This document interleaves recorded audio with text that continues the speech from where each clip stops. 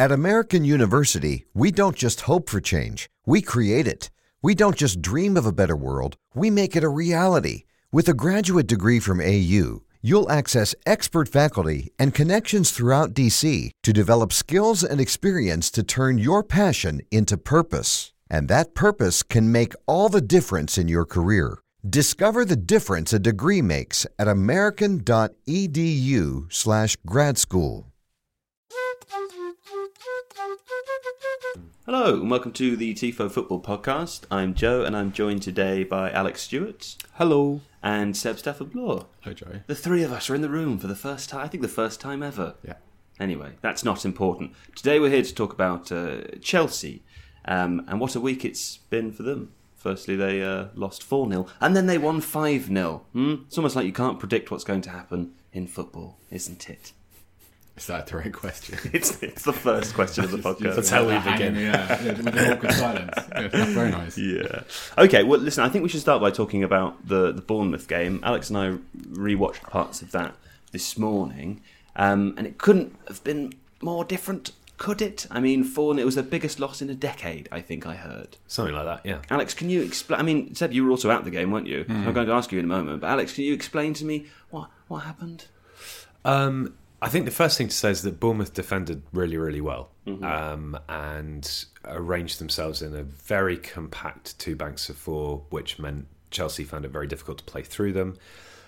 Brooks pressed Jorginho a lot, and he particularly seemed to cut quite a frustrated figure. There were a number of occasions where it was clear that he was either looking to receive the ball and it wasn't coming to him, or he was expecting players to make a run off him, which they didn't do. I also felt that it was noticeable that Hazard particularly, but also Pedro a lot, were cutting inside, and it ended up kind of clustering in the centre. A number of Chelsea players maybe seeking to encourage an overlap, but it congested those areas. And a feature of when Sarri has previously worked well at Napoli was that at least one of those players would stay very wide and create a switch option, try and drag the opposition the other way or make late runs in if they were unguarded, and that wasn't happening either. So it all just ended up being very sterile and quite dull.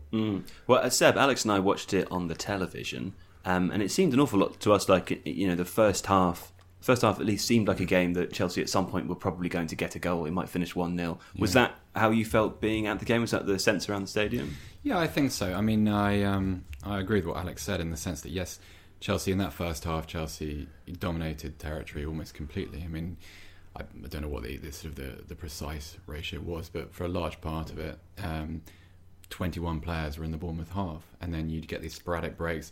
What I will say is, even from the beginning, Bournemouth looked dangerous on the counter-attack. I think one of the great developments in their football has been from, originally they were just a side who would not quite dominate possession, but who enjoyed being in possession, but who wouldn't necessarily do much with it. They wouldn't move vertically with any great speed or conviction. And now, I mean, it's the fifth Bournemouth game I've been to this season, and all of them have featured this, not quite as spectacularly as this example, but they've all featured this capacity to raid and a precision in those counter-attacks. So counter-attacking is fine, but you have to counter-attack with economy. So the idea, for Bournemouth anyway at least, is to advance with as few touches of the ball as possible, because for a team that work under a significant talent disadvantage, which they were against Chelsea of course, and which they would do any time they faced a member of the top six, the idea is to make profit from numerical mismatches, and they did that very well. Chelsea, I mean, I'd seen Chelsea a few weeks before against Newcastle, and they won that game and they scored two very good goals, but it was so unconvincing, because all the same issues were present in their performance that day, in the side-to-side football, the slow pace, the kind of reliance on playing the ball to Eden Hazard or Willian or something like that, and for that player to create the space, rather than, my understanding of Sarri's work at Napoli was that the system creates the advantages, not an individual moment of play. The individual player is a complement to the system. Yeah.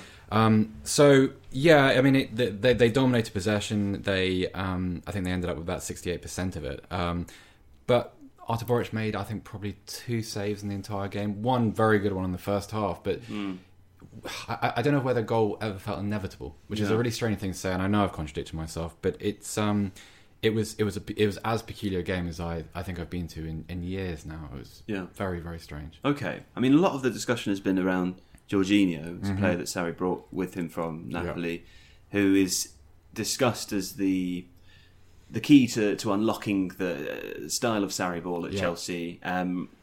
People have been critical of him so far this season. There's been some suggestion that he hasn't adapted to the Premier League, that it's the culture of play that's slightly different here. There's more pressing, it's harder, not enough time to get passes off. Yeah. What was your impression of him watching him in the game against Bournemouth? The same as I thought all season. I think Jorginho is one of many issues. I think some of what people say is true. I think there is a little bit of an adaptation issue and there's an acclimatisation going on. What I'd also say is if you watch Jorginho off the ball, so, when the ball is sort of 20 yards ahead of him or players in a different part of the pitch, you see him trying to organise what's around him. You see him turning to particularly his fullbacks. So Emerson Palmieri, I think, has now been redropped, but he came into the season and it almost looks as if Jorginho is having to coach certain parts of that team through a game. The other issue, obviously, is the midfield ahead of him does not work as it should. I like N'Golo Kante. I think some of the issues he's had have been slightly overstated. For me, Kovacic is too passive to play in the role that he is. He's not a tip of a 3 type of player. He doesn't have the aggression. When he has the ball, his instinct is to recycle it and to move it in field or out to a channel. You want someone that isn't afraid to lose it, to actually cut lines. So I don't know. I think Jorginho has become a very convenient scapegoat. I think there are imperfections in this game. I don't think, having watched him, I don't look at him as a player who is obviously struggling. I see him as a player that just lacks the conditions to succeed at the moment. Or at least, I'll put it this way, I don't believe the conditions exist at the moment to definitively judge him. I don't know whether he would play well were they in place, because again, that's an assumption. What I will say is that Chelsea as an entity are not functioning as they should, and that's the problem, really. Alex, you said he looked frustrated in the Bournemouth game. Yeah, well, I agree with what Seb's saying about the coaching aspect of things. And I think this is what I meant by saying that these kind of hand gestures of, you should be running there. Why are you not giving me the ball? Clear frustration. Massively. It's not just, And that's, I think if you compare how Napoli played, and again, I agree with Seb that the system is designed so that the players are subservient to that, and you shouldn't have to rely on individual skill. And there's clearly a disjunct there where you have players like Hazard who are used to being the person who gets the ball and does a thing, whether it's creating space or making a shot or whatever, and he is not playing the same role that Insigne was playing out wide. And I think it's very easy to say, oh, well, you can't just transplant a system from one set of players to another, and yet that is what Sarri has tried to do by and large. And they're lacking that dynamism. And it's the same thing that we talked about when we were talking about Arsenal against Manchester United. It's a kind of, the possession is there, some of the movement is there, but it's not any of it happening quick enough. And Sarri ball, to use the phrase that people do, is about incision of movement. It's about, when possession is recycled, it's recycled deep because there isn't space and the run hasn't happened yet. And that's why occasionally for Napoli, you'd see Koulibaly striding forwards to try and disrupt that press. But for Chelsea, the recycling of possession is happening much further up the pitch because they aren't making the runs, they're not making the movement, and because, as I say, I think that inward movement of both Hazard and Pedro particularly is congesting that central space, and they're finding that they can't get these quick overloads, pass and moves to get into space and then create an option. Yeah. Okay, well, let's talk about the Huddersfield game then, because obviously since midweek last week, Bournemouth... Suddenly they were brilliant. It was all fine. I guess the obvious question to ask is, is that Chelsea or is that Huddersfield? Huddersfield, bottom of the league. Yeah, just as you have to say that one of the reasons that Chelsea lost against Bournemouth was because Bournemouth were really good and they defended superbly, and exactly like Seb said, I would say they broke actually, brilliantly. That's almost probably... it's more of a reason. Exactly that. Exactly. Yeah, and I think in this case, this is one of the things that gets really annoying about the narrative of discussing Big Six sides, is that it becomes very easy to say what's going wrong at Chelsea, or is Jorginho a shit player, when actually what you should be saying is, look at the job that Eddie Howe's done at Bournemouth, how well that team were coached in that game, how economical they were in their breaks, how phenomenally good David Brooks was, both offensively and also defensively. Yeah. Huddersfield are a woeful side at the moment. They're a side in transition. They've got a new manager in who's going to take a bit of time to adapt. And Chelsea didn't... did they do anything differently? Because one of the criticisms sometimes, not always, but sometimes it's a criticism of Sarri, is that he's tactically inflexible, that he sticks dogmatically to his game plan. I mean, did he do the same thing in both games with a wildly different outcome? Did Chelsea do anything differently? To my eye, not massively. I think Higuain benefited from being around a little bit longer with the rest of those players, and his link play was more impressive. He were able to work quite well with Hazard, and you do sometimes wonder again. These things are all very systematic. It were part of the issues before that they weren't playing with a centre forward who quite got what was going on, and did that cause players like Hazard and Pedro to feel like the onus was on them to come forward and create and do stuff. I think Barkley is more of a natural fit on the left-hand side of that midfield three for what Sarri's trying to do than Kovacic is. Yeah. So there was just a bit more impetus and a bit more speed of thought and execution, but they were playing against the worst side in the Premier League defensively. So, again, it's very difficult to say anything definitive. Okay, well, last week, Sarri criticised his players. Quite strongly, and it's not a new thing for him to do. I think the English press are already used to it. He described the squad as difficult to motivate, which I think to certain eyes is kind of putting it lightly. It's a criticism we've heard of Chelsea fairly regularly over the past few years. We saw the collapse under Jose Mourinho and then under Conte as well. And I suppose you do have to ask questions about the squad. Worryingly, it looks like there's a potential that Chelsea are going to have a transfer ban for possibly up to 4 windows, maybe as few as 1 if it's similar to Real Madrid, which would mean that if they do stick with Sarri, they're going to have the squad that they have now. Do you foresee problems there, Seb? I mean, where do you fall down between those two opposites? Is Sarri not doing enough? I know these are very binary ways of looking at it. Is there a problem with the squad being motivated? I don't think anyone can answer the question about motivation other than the players themselves and Sarri's technical stuff. I think where I start with Chelsea is, what did they do before they appointed Sarri? So it's not a secret that Roman Abramovich has coveted a more attractive style of winning for as long as he's been for as long as he's owned the club. But I look at other places where they've imported an ideology. I mean, most likely, obviously, Manchester City. So Pep Guardiola wasn't just transplanted in. There was 5 years of work which went into creating the conditions for him to succeed. The club's entire superstructure was rebuilt to accommodate him. And at Chelsea, I don't see any evidence of that. I see everything continuing as it has done up until this point. So the transfer dynamic is exactly the same. The squad is relatively unchanged. And yet you expect one of the high priests of the game to transform an entire club, whilst only really being allowed to influence maybe 20-25% of it. Literally, the markation line is the touchline, and that's it. So that worries me. I think the other thing is when we talk about transfer bans, I think sort of I have to be cynical. Whenever they relate to powerful clubs in the sort of the UEFA sense, I think it's always safe to assume that they're getting suspended and halved, and so I don't know. We'll have to wait and see if that happens.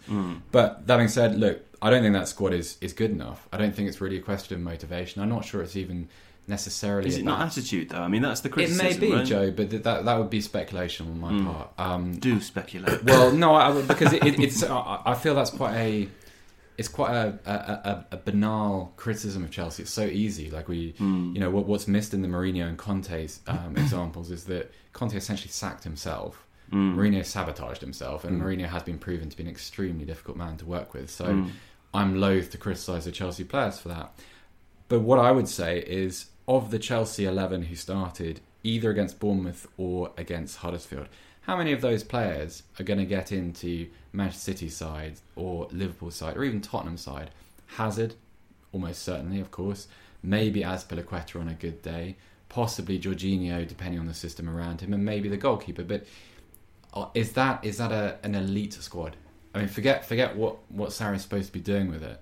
Is the level of quality really good enough to match the level of aspiration? Probably not. So, I think there's a lot of questions. I mean, transfer ban is hugely problematic because you got a lot to shift, a lot of deadwood to shift there. But also, Hazard remains really the only world class player in that side. Why not? You didn't mention Kante. I mean, is that because you don't rate him as that highly attuned, or is it because he wouldn't naturally fit into Guardiola's side? Truth be told, I forgot to mention him. No. I think he's an excellent player. What I would say though is that in his current incarnation, if we're talking about Kante as a holding midfielder, absolutely, he gets into any of those sides, definitely. But then the problem is, I would assume, Alex, that he doesn't possess the same forward-thinking passing ability that Fernandinho does. I mean, he wouldn't displace Fernandinho at Manchester City. But is the problem that he's just not the right sort of player to play in these incarnations of teams? I think he probably could displace Fernandinho. I think he'd take time to settle. But I think one of the things with Kante is that he is good enough to do a lot of these things that we see. The issue with Kante in the Chelsea midfield is not that Kante is suddenly playing really poorly. It's that people feel like he's not being maximised because he's the best player in the world in a particular position. So why aren't you using him in that position? It doesn't mean he's doing what he's being asked to do badly. Far from it. Does this link into the lack of preparation that Chelsea made? You know what's interesting. Just before we move away from Alex's point, that Kante thing against Bournemouth is very notable that Eddie Howe quite deliberately said to his players, who'd had 10 days to prepare for the game, so they knew what to expect, and they'd obviously been drilled really, really hard. Kante was allowed the ball in certain situations. What Bournemouth clearly did was say, right, well, we're going to take away Hazard, we're going to take away Pedro, and we're going to take away Higuain. All we're going to do, though, is 25, 30 yards from goal. If you watch it back, I'm pretty sure you'll see him being allowed time on the ball and Bournemouth inviting him to play a pass that he just doesn't have, which is, either a slide rule through the defence, a chip, things with finesse. Kante is I would never say that he is a destroyer, because he's not. He's actually a very, very competent all-round midfielder. He just doesn't have the attacking skills to be a real threat in the final third. Beyond that, he's fantastic. But it's a known weakness that Chelsea are allowing to be exploited. It's a sort of, right, well, Kante cannot hurt you in that situation. Before that game started, against Bournemouth at Dean Court, there's actually the visiting side always do their shooting practice right on the touchline. So you're about 15-20 yards away from it. It's worth going just for that, I have to say. And so watching Chelsea going through their attacking drills, watching N'Golo Kante in those situations, it would be like watching me. It's quite startling how poor he is, how bad his technique is in front of goal. Whereas you compare it to Higuain. Higuain's, I mean, I could have watched that all night. I think it's just a fabulously pure ball striker, amazing. But Kante just has so little instinct. He could learn these things, but he doesn't have the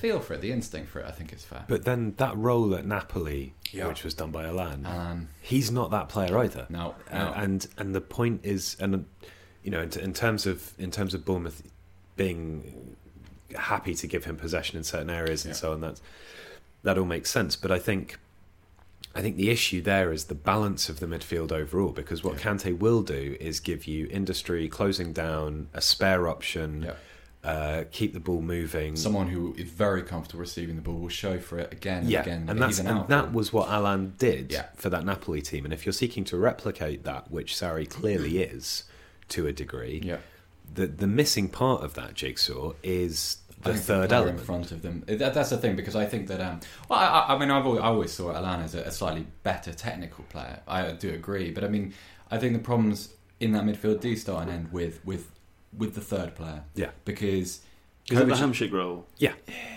This is the thing. Insofar as if you looked at the Napoli sides that he coached, then it's the one who plays on the left in a more attacking way. So yeah, it doesn't have to be a Hamsik clone. No, it just has to be a player that embodies many of this. It's almost attitude. It's almost a kind of, why am I in the team and what is my role as a sort of as the link point between the attacking three and the midfield. What is my duty with the ball? Is it just to shovel it around?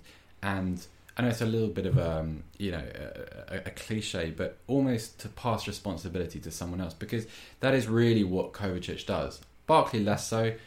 There are a different set of issues which come with Ross Barkley. I think we all recognise that he's not going to be the player he was predicted to be 5 years ago. But that he represents something which is closer to the ideal, which is aggression. You know, the main criticism of Barkley has always been this sort of almost thoughtlessness and recklessness with the ball.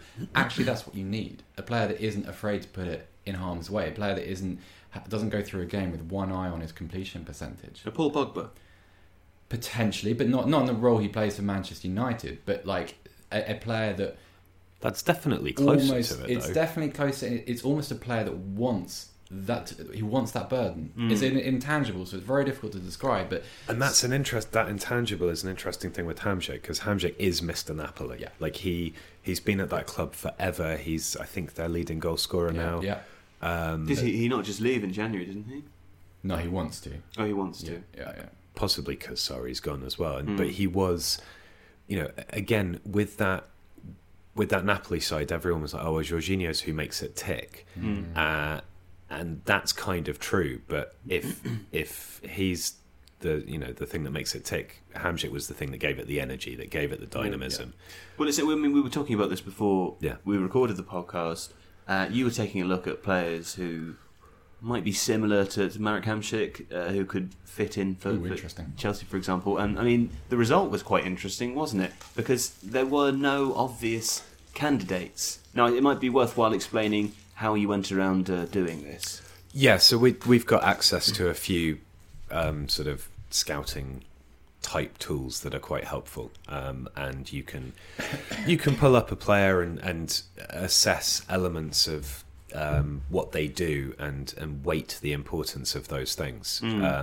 One of the interesting things to look at Hamsik is that actually, from a kind of numbers point of view, performance-wise, he's not dissimilar to Jorginho. Actually, a lot of what he does is quite similar, but he's doing it further up the pitch, and he is doing it more aggressively. But I mean, some of the names that came up from this season, because last season there are other players as well, but Gundogan, David Alaba, oddly enough, but he that doesn't surprise me. No, I mean, he's kind of probably the best left back in the world now. He's almost, if ever such a thing exists, it's left back with a free role. Yeah, almost. It's bizarre. Did you see the thing the other day about a false fullback? Yeah. I guess that's really what I'm saying. But I mean, I wouldn't describe it that way. I could sort of imagine what a false fullback ought to be, but I just don't see why you'd call it that. That spent a bit too much time behind the laptop. Yeah, I think possibly so. Yeah. Harry Winks is up there as well. Eriksen, Pjanic. So, this is looking at measurable metrics. It's looking at how much you contribute to XG build-up, how much you contribute in terms of, aggressive passes from a deep position, that kind of stuff. I think Seb and I were talking about this before we started recording. The difficulty is that numbers will only take you so far in terms of player assessment, and what you then need to do is look at how they fit into what's going on, look at how they play, how they carry themselves, what else they bring, even to the intangibles of personality, which for Hamsik is really important. He was the leader of that team, no question at all.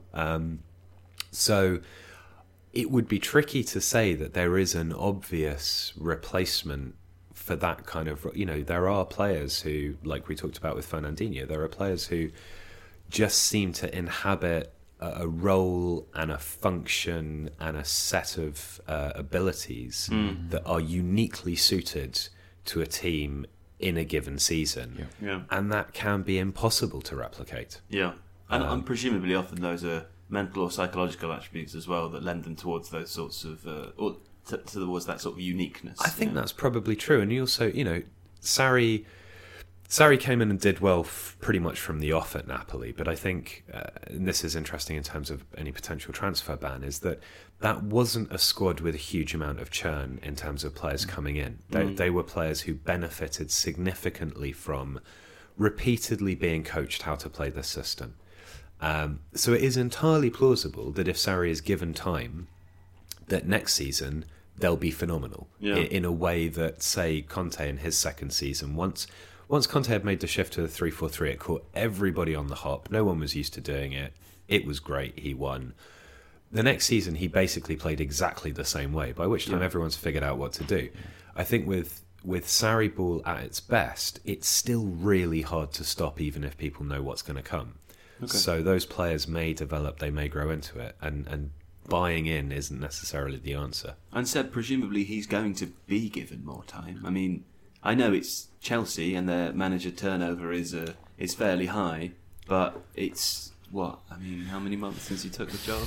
Well, this came up in the press room after the Bournemouth game, just as a sort of, this is not the kind of, I think it was Chelsea's worst result in the Premier League since '97. I want to say that might not be correct, but something like that. Mm-hmm. And I spoke to someone who covers the club, one of the club-specific guys working in the game, and he said, no, there's no appetite to dismiss him at the moment. So, I'm not in a place to contradict that. This person knows better than I do. Well, let's talk about the appetite, because it's we shouldn't ignore movements off the field as well. Yeah. I mean, there's the story that allegedly Roman Abramovich wants to sell Chelsea. Mm-hmm. We covered that on the Tifo Football YouTube channel. It's a brilliant video by James Montague, Would you be able to sort of briefly recap for us the situation with him? Yeah, well, I mean, first and foremost, I would direct people to the video, because it's a very fine piece of work by James. Including rubber ducks. But it almost has its genesis in what did or did not happen in Salisbury last year, which is obviously still contested. But the consequence of it is that Roman Abramovich is no longer allowed to work in this country. He's allowed to stay in this country for, I think, 6-month period. 6 months, yeah. But he's had his... there was a delay in renewing his investor visa, which, when that occurred, he withdrew his application. So he is now an Israeli citizen, I think. And as a result, I mean, there are other factors here. Look, Abramovich's personal situation is obviously hugely important, but they're unable to press forward with the ambition to build a new stadium, which over time will put Chelsea at a very significant disadvantage. I mean, at the time that was attributed to a poor investor climate, and obviously let's not go down a Brexit route on this podcast. I don't think we need to do that, but we all understand what that means. And so, by all accounts, yes, Miss Anne certainly did. Yeah, very fair. So, yeah, there is a suggestion that Chelsea are up for sale. It's being, by all accounts, according to James's video, I'll have that little disclaimer in there. The sale is being handled by an American company, and he wants a cool £3 billion for his ownership. Which James said would make it the most valuable or the most highly valued sports organisation of all time. It would. It's a slightly... That's the thing. Yeah. It's a slightly misleading... I mean, you wouldn't say, for instance, that, that sale, because, how often do the New York Yankees go up for sale, the Dallas Cowboys, Manchester United, that kind of stuff. So, I would stay clear of that. But yes, obviously a hugely valuable sports property. Okay. And I would assume that these sorts of... rumblings have a knock-on effect, right? I mean, they do. It's inevitable in some ways, and we see it with other clubs as well. But to your understanding, what involvement has Roman Abramovich really had over what degree of involvement? I mean, beyond picking the managers and then deciding when they go. Right. We looking at it from a purely sporting perspective. Yeah. I mean, like, what effect might this going on in the background have on the football club itself, the football side of it? I mean, it could be nothing, but... Well, it's hard to say. I mean, a lot of Abramovich's day-to-day power has been devolved to Marina Granovskaya, who is his chief executive. Marina Granovskaya is a hugely capable woman who started as Abramovich's PA for his gas company, Nice. Before it was absorbed by Gazprom. She is in charge of the day-to-day operations of the club. She is in charge of transfer activity. So I think that the question is less... That's the dream, isn't it? This is the thing, because I mean, she was actually she led the agreement with Nike for their kit sponsorship and stuff. So she has done tremendous good at Chelsea. Yeah. I think the question of...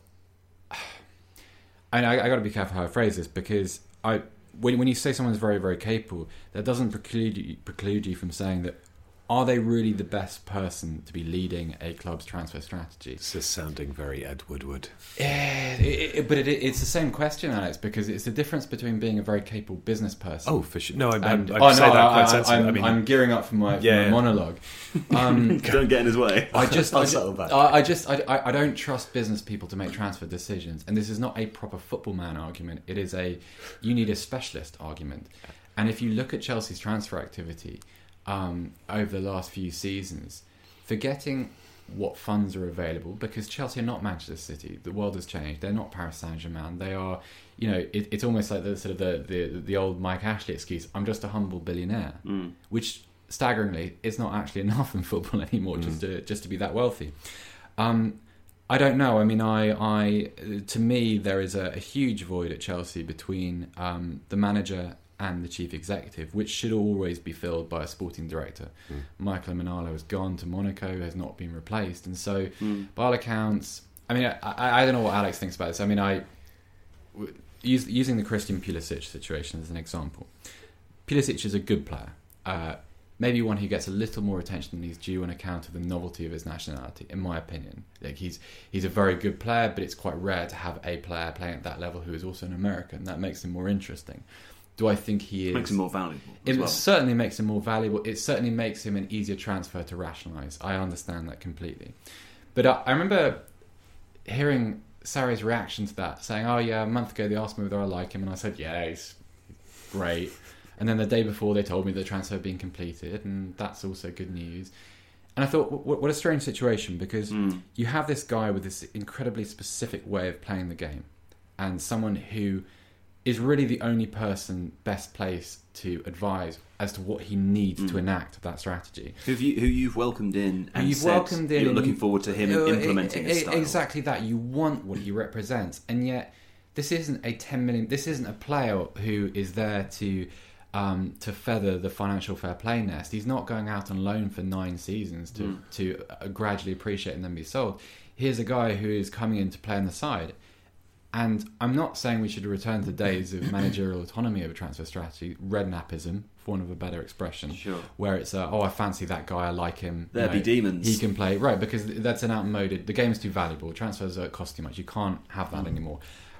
But for Sarri not to be more involved in that process, for him not to, I don't know, go and spend some time with Christian Pulisic, go and get to know his intellectual attributes as well, because a lot of this is a lot of his success, if Sarri is still there next year, a lot of it's going to depend on how well Pulisic assimilates himself to these demands. I mean, the red flag, of course, is that at Dortmund he has suffered injury this season, but Jadon Sancho has already trusted more than him. He has surpassed him in the little hierarchy there. So I just find that very strange, and until what Abramovich's role is, I don't know. But in this deferral of power, you've created a situation where maybe the club is running itself on 2 different fronts. Sarri is being tasked to build a football team. Marina Granovskaya is being tasked with building a financially viable enterprise, which she is doing fantastically well by all accounts. But it's not the same thing. And I have a difficult time with that. I mean, there's always room for things to be done differently in football. I accept that, but the model of fostering ideology within your own club seems to exist in one way. There's one route to doing it, the Manchester City route, basically, and it's not really happening at Chelsea. And so I'm yet really to hear a a plausible explanation for why. Yeah. So I can't really answer the question. I can talk a lot about it, but this is part of the problem. People don't understand that dynamic, and I think anyone that claims to is, well, wrong. I don't. Why does it work this way at Chelsea? Why, on the one Seems hand, nonsensical. Well, why on the one hand does Abramovich have this naked desire to be Barcelona-like? Okay, under a different guise, but that's what he wants. He wants his football team to be associated with a particular quality. But he hired Jose Mourinho twice, and he hired Conte. Yeah, it's just the whole thing is a contradiction. It's very, very strange. So, I mean, even the way that Di Matteo won the Champions League with them in 2012 was not that style of football. Well, it was totally. I don't think it was a style of football. I mean, I think it's terribly unfair, perhaps, but I detached Roberto Di Matteo almost entirely from that success because his quality in that. You put it down to John Terry. I wouldn't go that far. I would say it's more of a Didier Drogba, Frank Lampard, Peter Cech thing. But I would say Roberto Di Matteo was as relevant to that as Ole Gunnar Solskjaer is to Manchester United's form at the moment. We don't know. It's very, very hard to tell. Hard to tell. Yeah. Okay. Well, listen, let's go to some questions from listeners now. Thank you so much. We have so many questions. I'm not going to be able to get to them all because there's about 200. But here's a couple of some good of them ones. are rubbish, probably. Some of them are absolutely terrible. Some of them are quite offensive. Yeah. not to us. No, it's okay. It's fine. You rough me up. I'll take some. No, you don't want to go down that rabbit hole. Trust me. Here's two questions from Manas, and I'm going to let you choose which one to answer because we haven't got time for both. The first one is that why is it that Chelsea, the under-18s and the under-21s are so successful, yet they do not receive the appropriate amount of playing time at a higher level? And the other question you can choose to answer is Chelsea always seem to find themselves in a state of turmoil after a successful year. What's this about? Is it because of complacency? Which one would you like? You choose. Well, I think we do. I think we should answer the first one because we've sort of touched quite enough on the second already through various other discussion seems points. Good justification.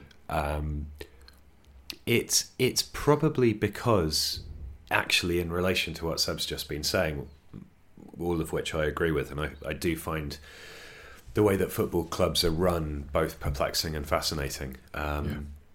And that's something that we should probably do a whole podcast on at some point because it's a really interesting subject. A new site on that, basically. Yeah, that's true. Tifo dysfunction. Well, that's just the office. But it's short-termism. You know, if you are going to take a risk on younger players in the fiercely competitive environment of the Premier League where finishing fourth or above is literally everything. I mean, Chelsea are never going to get relegated, so that's not something to consider. But, you know, it's not like the Bundesliga or Liga where, you know, you can afford to blood younger players, where at Dortmund you make an actual thing of it. And it is worth noting that Mislintat is out of work and Chelsea could do a lot worse than to hire him. But also at Dortmund he works with Michael Zorc, who is a genius in his role as a former player, which is really interesting. So I think that's probably by and large what it is. You know, Chelsea kind of almost reflexively, in the same way that, you know, when I take the dog for a walk I have to have a cigarette, acquire young players. They can't help buying young players. They also make quite a lot of money from that system. That's as well, true, but I think they've just got so used to it. There's like a conveyor belt. It wouldn't surprise me if it were almost the case of the academy scouts are out there, and every, you know, once a month a bill passes over Granovskaya's desk saying, "Let's another 2.5 million for." Are you saying that Abramovich, tick, done. Abramovich could sell the club and they might not even notice? It's quite possible. They're still in the youth bunker. The academy is functioning so perfectly that it, you know, it requires no intervention. It's like a footballing cockroach. This Chelsea Academy thing, like I think it's about to become far more interesting than it ever has done, because up until this point, I know Chelsea's use of youth players has been a thing for a really long time. But in hindsight, how many of those players have actually been good enough to warrant a first team opportunity? We don't know, do we? Well, that's but because they don't get the first team opportunity. Do you mean at other clubs? Yeah, well, I mean, in some cases, Alex is right. In others, I look at someone like, for instance, Lewis Baker. Lewis Baker, I remember people saying, "Oh, this guy's going to be a Premier League standard number 10 in the future, or an 8 or something," and he's like, "Well, no, he's not." I think that's fairly clear now. But then, Not to interrupt you, but they said that about Jose Baxter as well, and he's now shilling at Oldham. So that's not necessarily a function of not being afforded first-team opportunities. It's that players... I mean, you said it about Ross Barkley just earlier. Yeah. Like a lot of players just aren't as good as people think they will be. But this is my point. And that doesn't mean that... They've been allowed to become some of these players. They've become part of the cause. So... fans will gravitate. Every fan is the same. This isn't a characteristic unique to Chelsea supporters. Every fan thinks that their academy has a star in it because that's part of that's the aspiration of being a supporter. That's just the way it is. Sure. I think what makes it interesting now is that you've got players who quite obviously are a level above what they've produced in the past. I would say Callum Hudson-Odoi is a few levels above anything I've seen in that position for some time. Mason Mount is potentially an outstanding footballer who will play for England probably before the end of this season. If Is Hudson-Odoi better than Sancho? I mean, I declare I have not watched. In both cases, you know what's interesting? At youth level, Sancho really jumped out as a player in a way that Hudson-Odoi didn't. Right. So they've had different stages of growth. So Hudson-Odoi of the last year has accelerated as a player into something that I don't think many foresaw. Sancho, even playing as a under-17 England player, he just looked... There are imperfections in his game which have been chiselled away far quicker than most people would have thought. But I don't think there'll be much between them in the next couple of years. And so you have... And there's an excellent fullback playing for someone who I forget. Did I tap the table again? You tapped the table, Sam. But you know that I do this when I get passionate about something. I start the first time. You could see his eyes the first time I came in, Alex. He was they're burning through me. I think you know the trouble is that if these players, someone like Hudson-Odoi, if Hudson-Odoi is not seen to get a sustained opportunity at Chelsea, or worse, he's seen to become a prisoner of his own contract and then denied a dream move to Bayern Munich. It creates a very difficult situation for Chelsea's recruiting staff in the future. Yeah, that's sour. Yeah. It's very difficult because there's I think the popular line is, well, these players are wising up. Yes, I'm sure they are, looking at sort of Jadon Sancho and seeing what he's been able to achieve. But their parents and representatives are too. And they're seeing that actually, you know, the appeal of a 3, 4, 5 year contract on good money, on excellent money for a teenager, is a little bit of a false reality sometimes, given what you could be able to achieve if you went to a slightly lesser academy and worked your way up the game, because the game is becoming a little bit more egalitarian. A little bit. It is actually. I mean, look at David Brooks. It's Tamori at Derby County, isn't it? Tamori's at Derby. That's not the one I meant, though. He's a fullback who plays for someone like... It's not Dujon Sterling at Coventry. Good player, though, he is. It's not Jay Da Silva at Bristol City. It's somebody else. I was reading this on the train, so forgive me. I will It's definitely not Baba Rahman. It's sadly not him, no. It's not Michael Hector either. Well, listen, let me interject with a question along these lines from Andrew Yan. Do you think that the club should get rid of deadwood players and focus on youth? Because, I mean, let's just hypothetically say that they do incur a transfer ban, even for as little as one window. We know that there are difficulties within the squad already. We know that, as you just mentioned, there are a list of young Chelsea players who are a cut above what they've been in previous seasons. If you were the manager, Sam? No, I would never become wholly reliant on an academy, because a youth player's development is full of all kinds of pitfalls. Like, you can look at a player at 16, and we've all done this. You fall in love with them, you're seduced by their technique and their ability and their, how they command the game at that level. And Ravel Morrison. Ravel Morrison's a good example. Marcus Edwards, Tottenham's Marcus Edwards on loan at Excelsior, is an excellent example of someone who ran games as a 16-year-old. Harrison Reed. Johnny Williams. Remember Johnny? I do. Harrison Reed was excellent. No, Harrison Reed, I want to say, is in the Championship now. Yeah, somewhere. I remember seeing him and thinking... I remember seeing him at the time Southampton bought Geordie Classy and thinking, that's weird. Because you've got Harrison Reed. Exactly that. I really rated him. Sorry to interrupt. No. Nice little flashbacks to Harrison Reed days. But I think the point is you can never take a... Youth development is a very low percentage enterprise. So you always have to combine the two. Like, even the clubs where there are clear pathways. Say, for instance, Tottenham. Okay, you may play an Oliver Skipp, but part of playing him is actually finding out whether he's really going to be good enough. You can't know. No one knows this. Like, Oliver Skipp looks like a good player, and you can sit in the stands and think, wow, in 2 or 3 years, once he's developed this, and he's learned a little bit about that, and he's played in the Bernabeu or something like that. But this is imprecise. This is not. It's not. That doesn't come with the kind of reassurance that football clubs need in their long-term planning. It's exactly the same as stepping up to international level. Yeah, because you don't know. People always say with whatever the international sport is, that everything happens just that beat or two faster. Michael Ricketts. And there can be players who are excellent players at club level, and they try and make that transition, and for whatever reason it just doesn't work. And it's the same, exactly. It's a similar kind of step change between those levels, and the physicality, the pace, all of those things. That physicality and pace are not in and of themselves a challenge. It's the lack of time you get to think about stuff under those circumstances. Yeah, with also do you have the emotional tools to deal with playing for your country? That's a big one in this country, for example. And it's the same. Go division by division. Can you cope with not being an academy star but being a single component within a Premier League team? Some players can't. Like Joe has his hand up. You're not supposed to say. No, but this is Joe part of wants to move. This is behind the curtain. You're lucky he didn't interrupt you, because normally he just surges in there. On, and mate. I did that deliberately. So for those who couldn't see that, I knocked his. Someone camera down sent Alex a Twitter DM They did. the other day, which Alex loved because it confirms all of his conspiracies. Which said that I really love your takes on the Tifo Football Podcast. Thank you. I wish that fat oaf would stop interrupting you. Definitely didn't call you No, fat. but he did say I was interrupting. Which is just to be clear, right? And this is we're settling inside disputes here. But if I ever move you on, it's because you've been talking for too long and it's boring. The first time I did an illustrated game with Joe. Oh god. Like my mother, Which is a podcast that we all used to do years ago. we always used to do by the way. for a long time ago.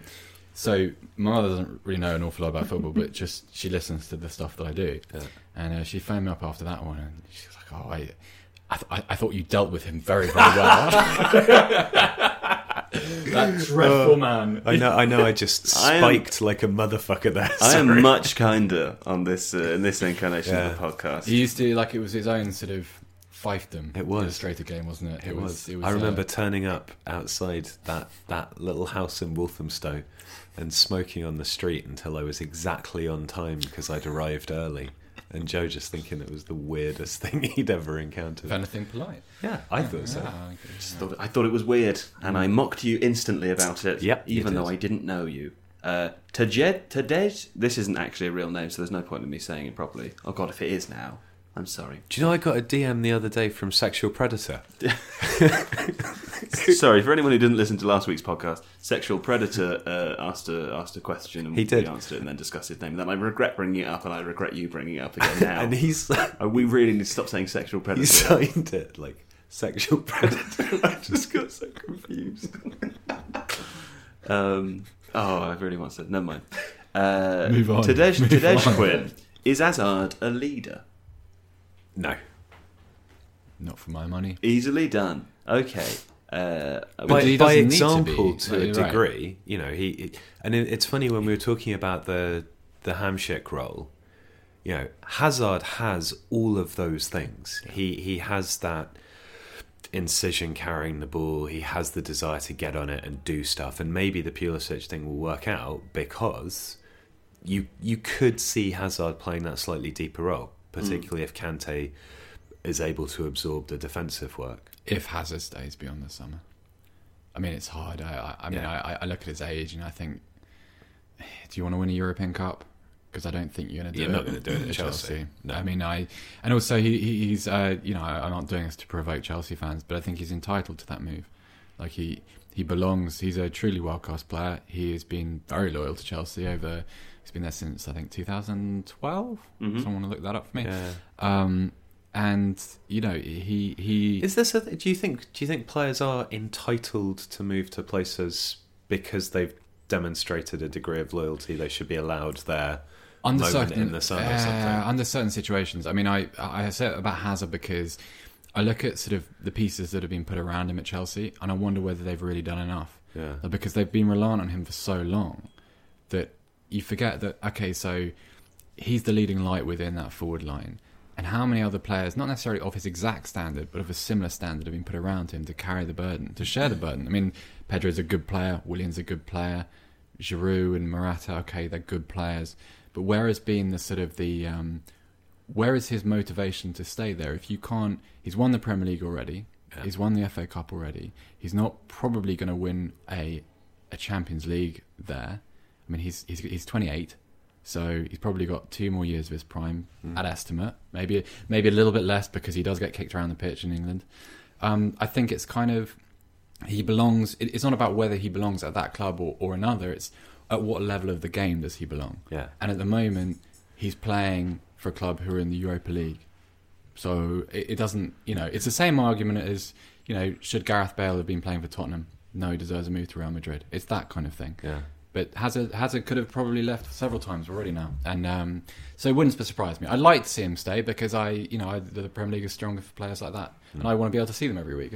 That's great, but I would understand it. That's a better way of putting it. Yeah, no, that's very reasonable. Yvonne Okafor, who is a Tifo Football YouTube channel member, which incidentally you can also become should you wish to sign up and support our ongoings here at Tifo Football. Thank you. Yvonne Okafor... It's very creepy when he does that. Yeah. I know, it was a little bit at the end, wasn't it? Yvonne Okafor makes the comment that Sarri's criticism of his players was discussed more and criticised in itself more than Unai Emery's criticism of Arsenal players at Arsenal. Would either of you like to imagine why those scenarios might be different in the press? I mean no disrespect, but it's just not. There's no agenda. It's not deliberate. It's just what's more newsworthy. Well, I don't think Yvonne is suggesting I'm sure that there's a deliberate agenda. But I mean, what are the reasons why it's more newsworthy? Because it's Chelsea. Well, no, because Chelsea are expected to be better than they are. Right. Arsenal are acknowledged to be in a transitional period. When have Arsenal not been in a transitional period? Well, this is the thing. This is like Arsenal. Did anyone think that Arsenal would be anything more than they are at the moment? Probably not. Whereas Chelsea started the season very well. Their fans were promised for the fans that weren't familiar with Napoli were promised a sort of an exhilarating style of football which hasn't been implanted properly. It's newsworthy. Arsenal not being very good, Arsenal losing away to Manchester City. It's tired as a storyline. Okay, we've danced around this already. I'm going to ask you this because I actually had it written down anyway, and it's a more specific version of something we've already discussed. So do feel free to tread over old things. This is from Phil Malin. Will Sarri ball work under the increased pace of the Premier League when man-marking Jorginho and pressing seems to negate the passing fluidity? I mean, the specific part of this, I suppose, and it's something that's come up in the comment section quite a lot, and it's a common criticism of Jorginho, is that if you mark him out of the game, the rest of the system doesn't work. We've talked about the idea that Sarri's system requires everyone, doesn't rely on one player, but in a sense, if you knock one of those cogs out, the whole thing kind of collapses. Is that fair? And is that the case for Jorginho? It's a way of negating some of Chelsea's strength, and there is one thing that we didn't mention earlier when we were contrasting Bournemouth and Huddersfield, and that was that Andreas Christensen played instead of Rudiger, and is a better passer of the ball from deep. So, if you're a top level team with top level players, they should be able to make an adjustment. Mm-hmm. If you close down one option, that shouldn't suffocate the entire team. And I think it does suggest that the rest of the team isn't quite as up to speed on how that system should work, and so nullifying one player can have that effect. But as Kante improves in terms of giving Jorginho passing options out of cover shadow, as someone like Christensen, who I think should have been playing a lot more than he has, as he comes in and gives that second option, if they do bring in a centre-back like Koulibaly who can bring the ball out and disrupt that press a little bit more. The issue is not simply that you press and man-mark Jorginho, it's what are the other players doing around that in order to either mitigate the fact that your main playmaker isn't able to receive the ball, or to drag other players around. And Bournemouth, part of the reason Bournemouth could defend solidly in two banks of four was because Chelsea weren't moving around enough to disrupt that. So it's kind of, it swings and roundabouts. It's not just his fault. There should be other ways of either bringing him into the game more and disrupting what the opposition are doing with their press, or Chelsea having more options. And that will change, that will improve over time. Okay, and the final question from IK Gamer. Do you think Loftus-Cheek has a chance at Chelsea? No, not really. I don't think he's good enough. I think he's a good player and he has a sort of mid-level Premier League future, but I don't think he's... Would you not give him a run out in the left of midfield position just to see how he does? I don't know. I mean, I'm not convinced that... I think he's also a little bit passive. I don't know. I mean, I'm not really sure any of us have actually seen quite enough of him to know. But he was very incisive at the World Cup. See, that's what sticks out to me, is the fact that he was quite a dynamic player. He really made a difference in that area in the World Cup. Yeah, and I want to think yes. I just don't. I mean, I'm tempted to believe that I've kind of tricked myself into thinking he's a better player than he really is. I think he had a very good season at Palace, but he plays slightly deeper there at times. I mean, he did play as a number 10 periodically, but he played in a range of midfield kind of played as an 11. Occasionally, but with those with Zaha and Townsend ahead of him as well. Yeah, but I mean, in terms of being nominally in a midfield line, but kind of pushing forwards and inside, that you can't be a passive player and occupy that position. Otherwise, he would have been playing as a 6 or an 8. You can't. I don't know whether. Look, I think what it would take for him to succeed at Chelsea is for someone to say, right, well, you're going to get 10 games guaranteed in this position, and I just don't see that happening. I wish it did, though. And I'm not saying this about Chelsea generally. I just,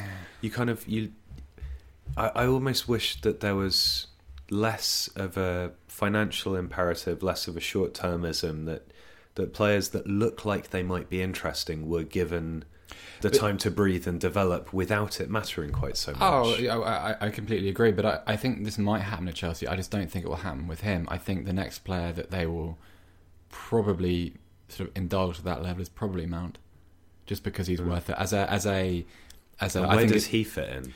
I think his future is as a 10. Right. So whether that really fits into what Sarri's doing at the moment, probably not.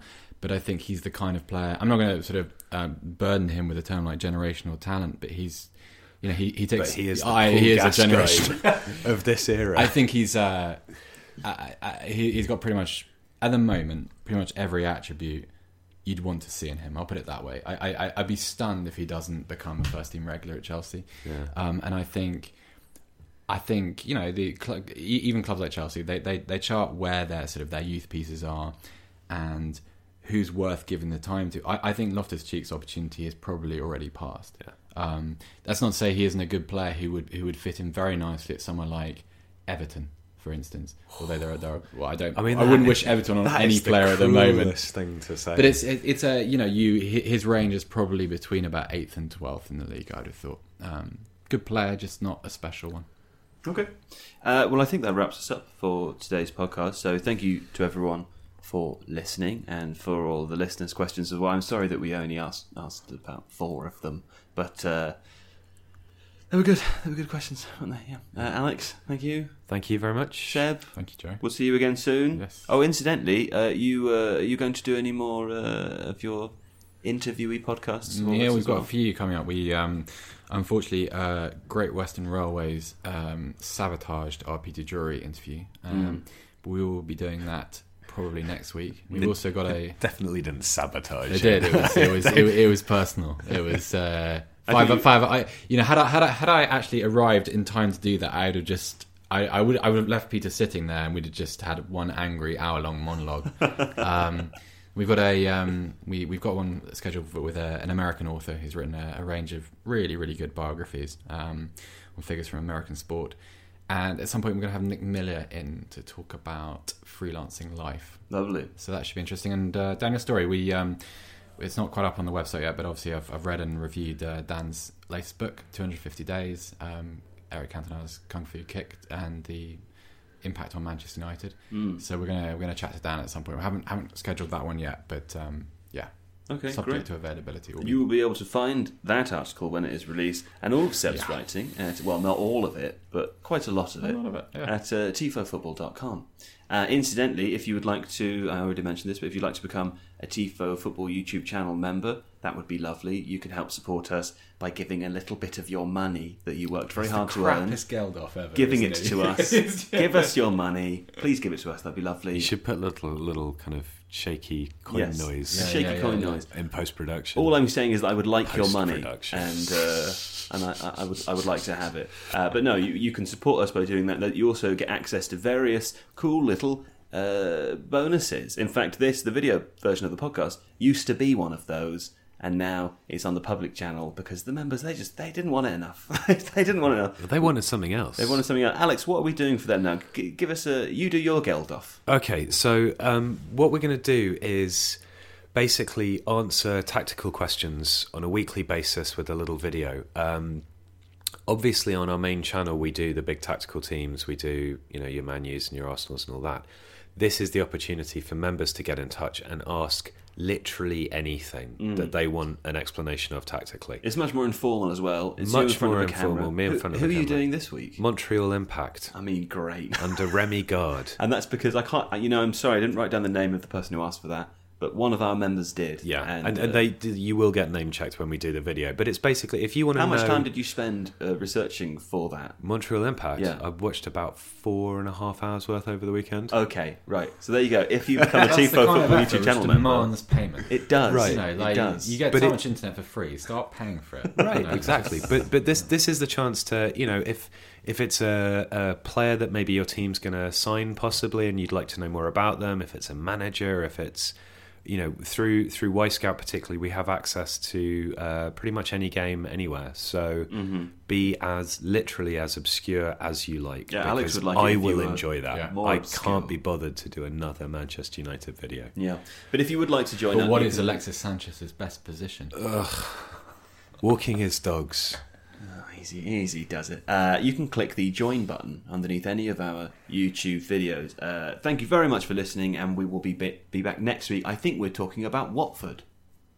And I'm looking at you. I haven't got a fucking clue. No, okay. I don't know why you're asking me. Are we just going down the table in order? I think we're talking about Watford. Cool. Let's talk about Watford. Interesting. Yeah. Okay, right, brilliant. Thank you very much, and we'll speak to you soon. My name is Shahrzad Kiade. I'm a Gemini pescatarian, a mom of 2 wild little boys. I'm Susan Yara. I'm a mom of 2 also. This morning, I went to the bathroom alone. I woke up at 5, put my boob in her mouth, and then she took a dump. Because that's what she uses me for.